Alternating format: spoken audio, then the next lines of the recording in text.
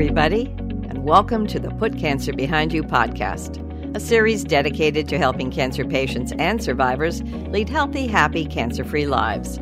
I'm your host, Maria Barnes. Welcome to part 2 of my interview with Jill Krause, a certified cancer survivorship coach, oncology yoga teacher, and breath coach. Jill's also the owner and founder of YOUniversal Love, a community creating space for people to reconnect, reclaim, and redefine their lives after a cancer diagnosis. In part 1, Jill took us through the early stages of her cancer journey, which is to say, finding a lump and being misdiagnosed before she was diagnosed with 2 cancerous breast tumors and opted to have a double mastectomy. But there was more to come. In this part of the interview, she details the trauma she underwent and, more importantly, reveals how it all brought her to where she is today, strong, healthy, surviving, and serving others. I hope you enjoyed listening to her story. So I have a double mastectomy, and then, so there are different routes. You can have surgery pre-treatment or after. Mine was pre. So I had to heal from that. So my body was not using energy on healing before starting chemotherapy. So I started chemotherapy in July and then finished with that and then had reconstructive surgery. And I had what's called a deep flap. And that was using the fat in my stomach to make breasts. It's a very intense surgery. It's a hip to hip scar surgery where they take out the fat, they take out the veins and the arteries and reconnect. So it's intense surgery, recoveries in the ICU with a flap, which is why it's called that, a flap, and that flap is open. So if it starts to die, you'll know right away if the arteries and veins are not working, and then they can go in because the flap is open. Right. So healed from that, which was quite intense. You're having upper chest surgery and full abdominal surgery at the exact same time. So no torso involvement in healing or self-care or anything. And I have 4 children, at home. So I had that, recovered from that, and then that needed a bunch of revisions, which I had over about a 1.5 year process. I ended up in total having 8 surgeries in about 21 months. Jeez. I ended up also having to have a hysterectomy. Right. And the hysterectomy was prophylactic. And it was really a mental health decision. I had had previous issues with hemorrhaging after my 4th child. And I was anemic. I couldn't leave my house. We had to do something. So I had an ablation and we cauterized some things. And at the time when I had that done, I was 35 years old. My OB told me that the only risk factor I would have from this procedure was that I wouldn't spot. I wouldn't have any early warning signs of anything going on due to the procedure. Like cancer. Like cancer. Yeah. But of course, I'm 35. I'm so young. That's so rare. One of my least favorite words in the human language is rare. And we had to do something, so we had it done. Fast forward 3 years, I'm at my oncologist office and he's saying, I want to put you on tamoxifen, which is a estrogen blocking oral medication that people at the time were on for 5 years. Right. Protocol has now changed to 10. And that starts you on that since your tumor was, hormone receptive. Right. Well, I don't know about you or your listeners, but I'm one that reads the papers that come from the pharmacy. I'm one of those readers. This was a novel. I've never seen anything like it in my life. It was probably 20 pages of stuff. Yeah. And the very last line is make sure the benefits outweigh the risks in black, bold, capital letters. I was like, comforting. So I make an appointment. I go in and I'm sharing my concerns with my oncologist. Like, do the benefits outweigh the risks? Like, I don't know. And he says there are gynecological cancers that can come from taking tamoxifen. But let me ease your mind, Jill. No one's died. No one has died. Wonderful. Thank you. Yes. No one has died from taking tamoxifen because everybody had early warning signs of spotting. So as soon as somebody started spotting, went to the oncologist, went off of tamoxifen, everything was fine.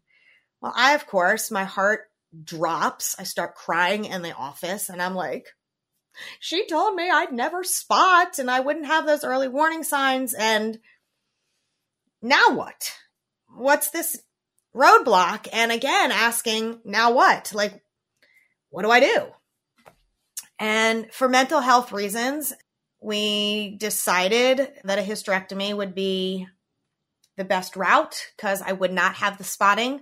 I needed to be on this medicine. And if you have a hysterectomy, you can go on a different medicine. So you don't have to be on the tamoxifen. So that eliminated both risk factors.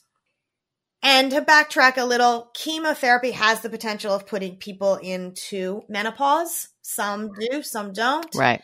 I did. So I went into full menopause.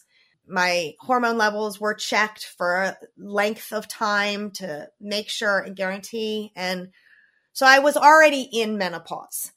So that made the decision for a hysterectomy a little bit easier, that I wasn't forcing menopause since it was already forced on me by the chemo. Right. Not an easy decision, but a decision that I needed to make for my mental health. So what happened?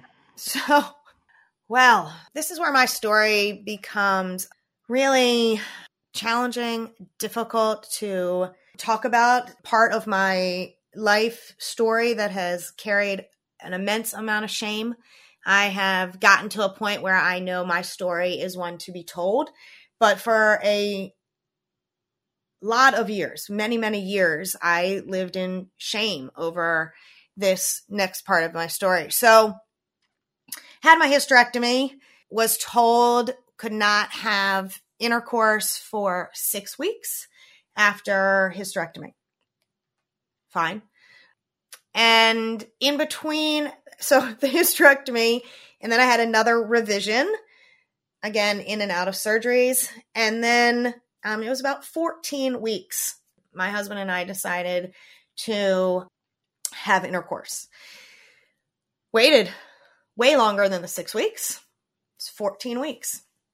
In the middle of intercourse, something terribly wrong happened. Didn't know what it was, but it is something I had never experienced in my life. Pain like I had never experienced in my life. Literally had to push him out of me in a panicked state of just repeating and screaming and crying, something's terribly wrong, something's terribly wrong, something's terribly wrong. Body went into shock. Ended up naked on the floor, my 3-year-old coming home from preschool. I mean, the whole thing was quite a scene. My daughter was mortified that I was naked and there were strange men in the house. She kept rummaging through my dresser to throw anything on me. That it was traumatic, to say the least. What ended up happening was that my hysterectomy ruptured. It's called a dehiscence, which is really just a fancy term for hole. I had an almost inch hole. It was a little over 3/4 of an inch hole. I lost all my abdominal fluid. My bowels fell through, which was the immense pain and feeling that I had never felt before of something majorly wrong, because It was. My bowels were falling through my body. Was rushed to the hospital, in which I was told this was extremely dangerous, that the outside world and the inside world should never meet, especially your bowels, which are highly full of bacteria. And they were very concerned that I was going to end up with sepsis. Right. And, it's very interesting where your brain goes. She said, this is very serious. Yeah. I just finished chemo. I know serious. So I look at her and I said, am I dying today? What? And she goes, oh no, you're not dying, but you will be in surgery in a couple hours. And I was like, oh, okay. So your serious definition and my serious definition are different, even though I didn't realize that surgery would pretty much change my life. Ended up being transferred to Johns Hopkins, which I'm very fortunate and blessed to be 20 minutes from. Yeah. Hopkins, is amazing as they are, and blessed beyond belief that they are there. It is a teaching hospital. So when you have something rare happen and you are at a teaching hospital, everybody wants to see you. Oh, yeah. So a dehiscence after 14 weeks of surgery is extremely rare. All the OB residents, all the gyno residents, never seen a dehiscence before. So you got a dehiscence coming in, everybody wants to see it. So everybody kept coming in with their speculums and looking at my inch hole with my bowels falling through it. And as I stated earlier, most pain I've ever been in. So through this process, you lose a lot of humility. You lose modesty. You lose... Yeah. You disconnect. You disconnect to survive. I'm naked on a table. I had just, made love to my husband, and now I'm fearing for my life, and speculum after speculum is coming and shoving it inside my vagina, and you have to disconnect. You have to. Yeah. I was really just a body laying there, and they were looking at somebody's parts, and it was science, and it was, maybe I'm going to be in a book, maybe they're going to write a paper about me. But it was a very poignant point in my recovery of I'm purposefully disconnecting here. End result, I was rushed into surgery, being told that I was most likely going to wake up with a bag, that as long as my bowels had been out of where they were supposed to be, they were sure they had started to die. And because of my lymph node removal, and I can't use my right arm for medical procedures, I'd probably wake up with IVs in my neck or in my chest, or no time to talk. We're rushing you in. You're going under. Let's go. There was a fellow, an OBGYN fellow. There was a gastroenterologist, and there was a just general surgeon who were reeling my gurney into the operating room. Luckily, by somebody, something, some power, something, who was looking down on me and saying, please, poor girl's been through enough. Can we just cut her a little bit of slack? The fellow OBGYN convinced the gastroenterologist to not do a full body vertical incision to check my bowel, which is what I was told, that I would have a chest to belly vertical incision. Convinced him, can we just laparoscopically look at various points throughout the bowel and see if anything has started to die off before we do that major surgery. For some reason, thank God, he listened.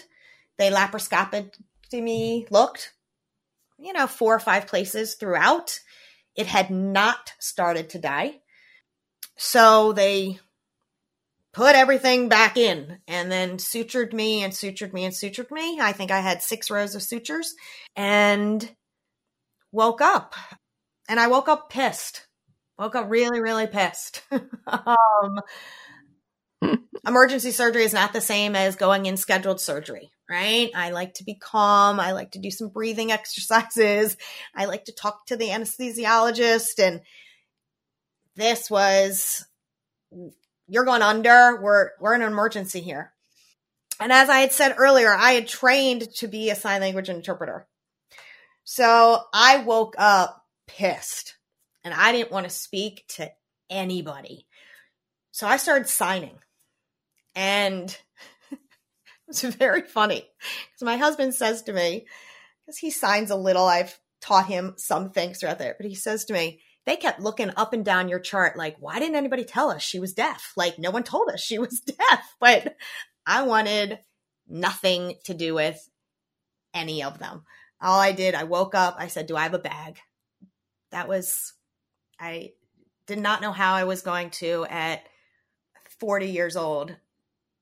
I would have, but at the time, that was the straw. That was what I could not handle. Yeah. I did not wake up with a bag. Thank goodness. Thank goodness. I was able to recover physically from the surgeries, but it completely altered the trajectory of my husband's and my intimate life. Sure. And we still to this day have to work on it. We struggle. Right. Yeah. There was a lot of healing that needed to be done. There was true PTSD from that experience on both of our ends. He was afraid to touch me because the last time he had, it ended up with this major life-altering event. I was afraid to be touched. I was in a lot of pain. I had, like I said, about 6 or 7 rows of sutures, which leaves massive scar tissue, which is very painful. And I was already in menopause, not able to take hormones. So it's been our work to not only heal ourselves, but to heal our intimate life. Yeah. Yeah. That takes a lot of work. And Yes. that's something they never tell you. But for most cancer patients and survivors, that is a reality. Correct. It just is. Yeah. So it's life-changing. So that's the gist of everything you went through up through your surgeries. How did you start to heal, and how did that act as a catalyst for changing your life so that you can help and assist others to get beyond all of this and to get through it? A lot of work. Yeah. It's work. It's daily practice work. It's daily practice work. For me, it started, I frequented acupuncture throughout with my same acupuncturist that I had been using prior. So she was with me before, middle, after, and she definitely worked on moving stuck energy and reconnecting things that had been severed, both physically through knives and surgery, and then reconnecting mind-body connections that had been severed. And she recommended that I try Qigong. And I had never really heard of Qigong. And she recommended me to this healer in my area. And so I went. And we're standing there. I'm bald. We're all standing in this room. I really didn't know what I was doing.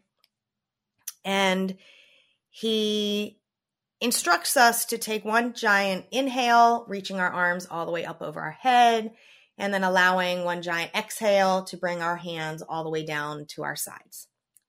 Cool. I think I can do that. It's breathing. I can do this. So if we're envisioning my arms starting at 6 o'clock and we're supposed to take our big inhale and go up to 12 o'clock, I took my inhale and I made it to about 8 o'clock. And my breath stopped. And when you're somewhere and you don't know what you're doing and you're with veterans who, are doing this breath work, I started, looking around and doubting, and do I just stop here? Do I take another breath? Like, sure, really what I'm supposed to do. But in that moment, I knew I needed to do something. I had forgotten how to breathe. I couldn't breathe. I was afraid to breathe.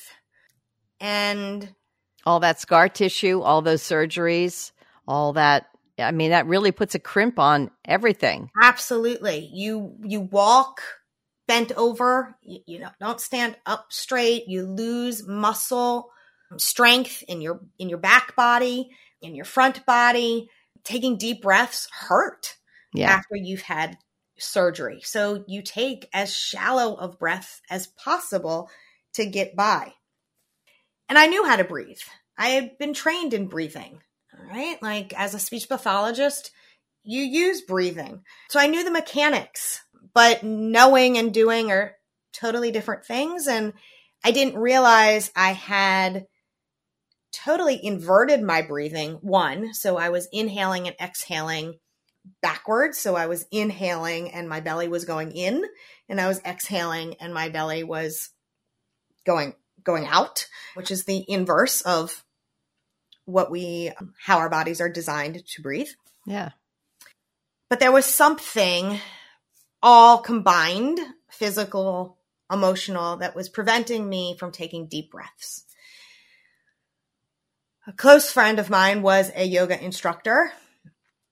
I said to her, can I just come to yoga and learn how to breathe? I don't want to do all the poses. Like, I was, sadly to say, I was one of those, triathletes and marathoners who spent time running, swimming, and biking and didn't have time with 4 children to do yoga. Like, that was, if I'm not sweating, if I'm not burning calories, if I'm not training for something, I only have an hour, I wasn't going to spend it doing yoga. And can I just come in and learn how to breathe? Of course, she says to me. I come. She starts us in class seated in a comfortable, I say quote unquote, a comfortable seated posture in the middle of your mat for breath work. Well, seated and comfortable were not 2 words that I used in the same sentence. So I don't know really what not came over me, but what was awakened inside of me that said, just lay down.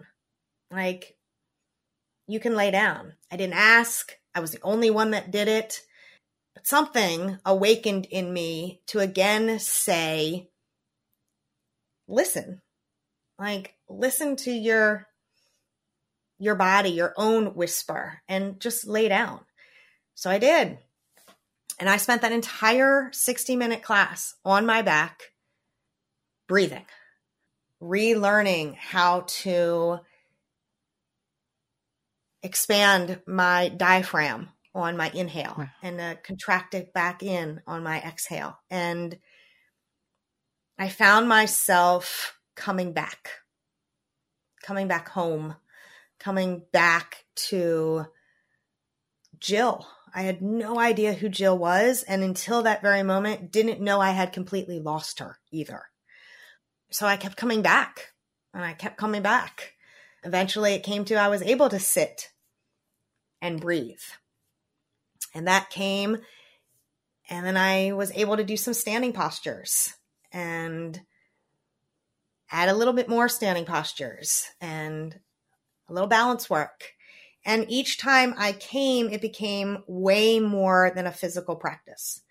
And it became a spiritual practice. It became a meditative practice. It became a truly moving meditation from the front of the mat to the middle of the mat to the back of the mat, in and out of my consciousness and subconsciousness of coming back to Jill without any commas after my name. Right.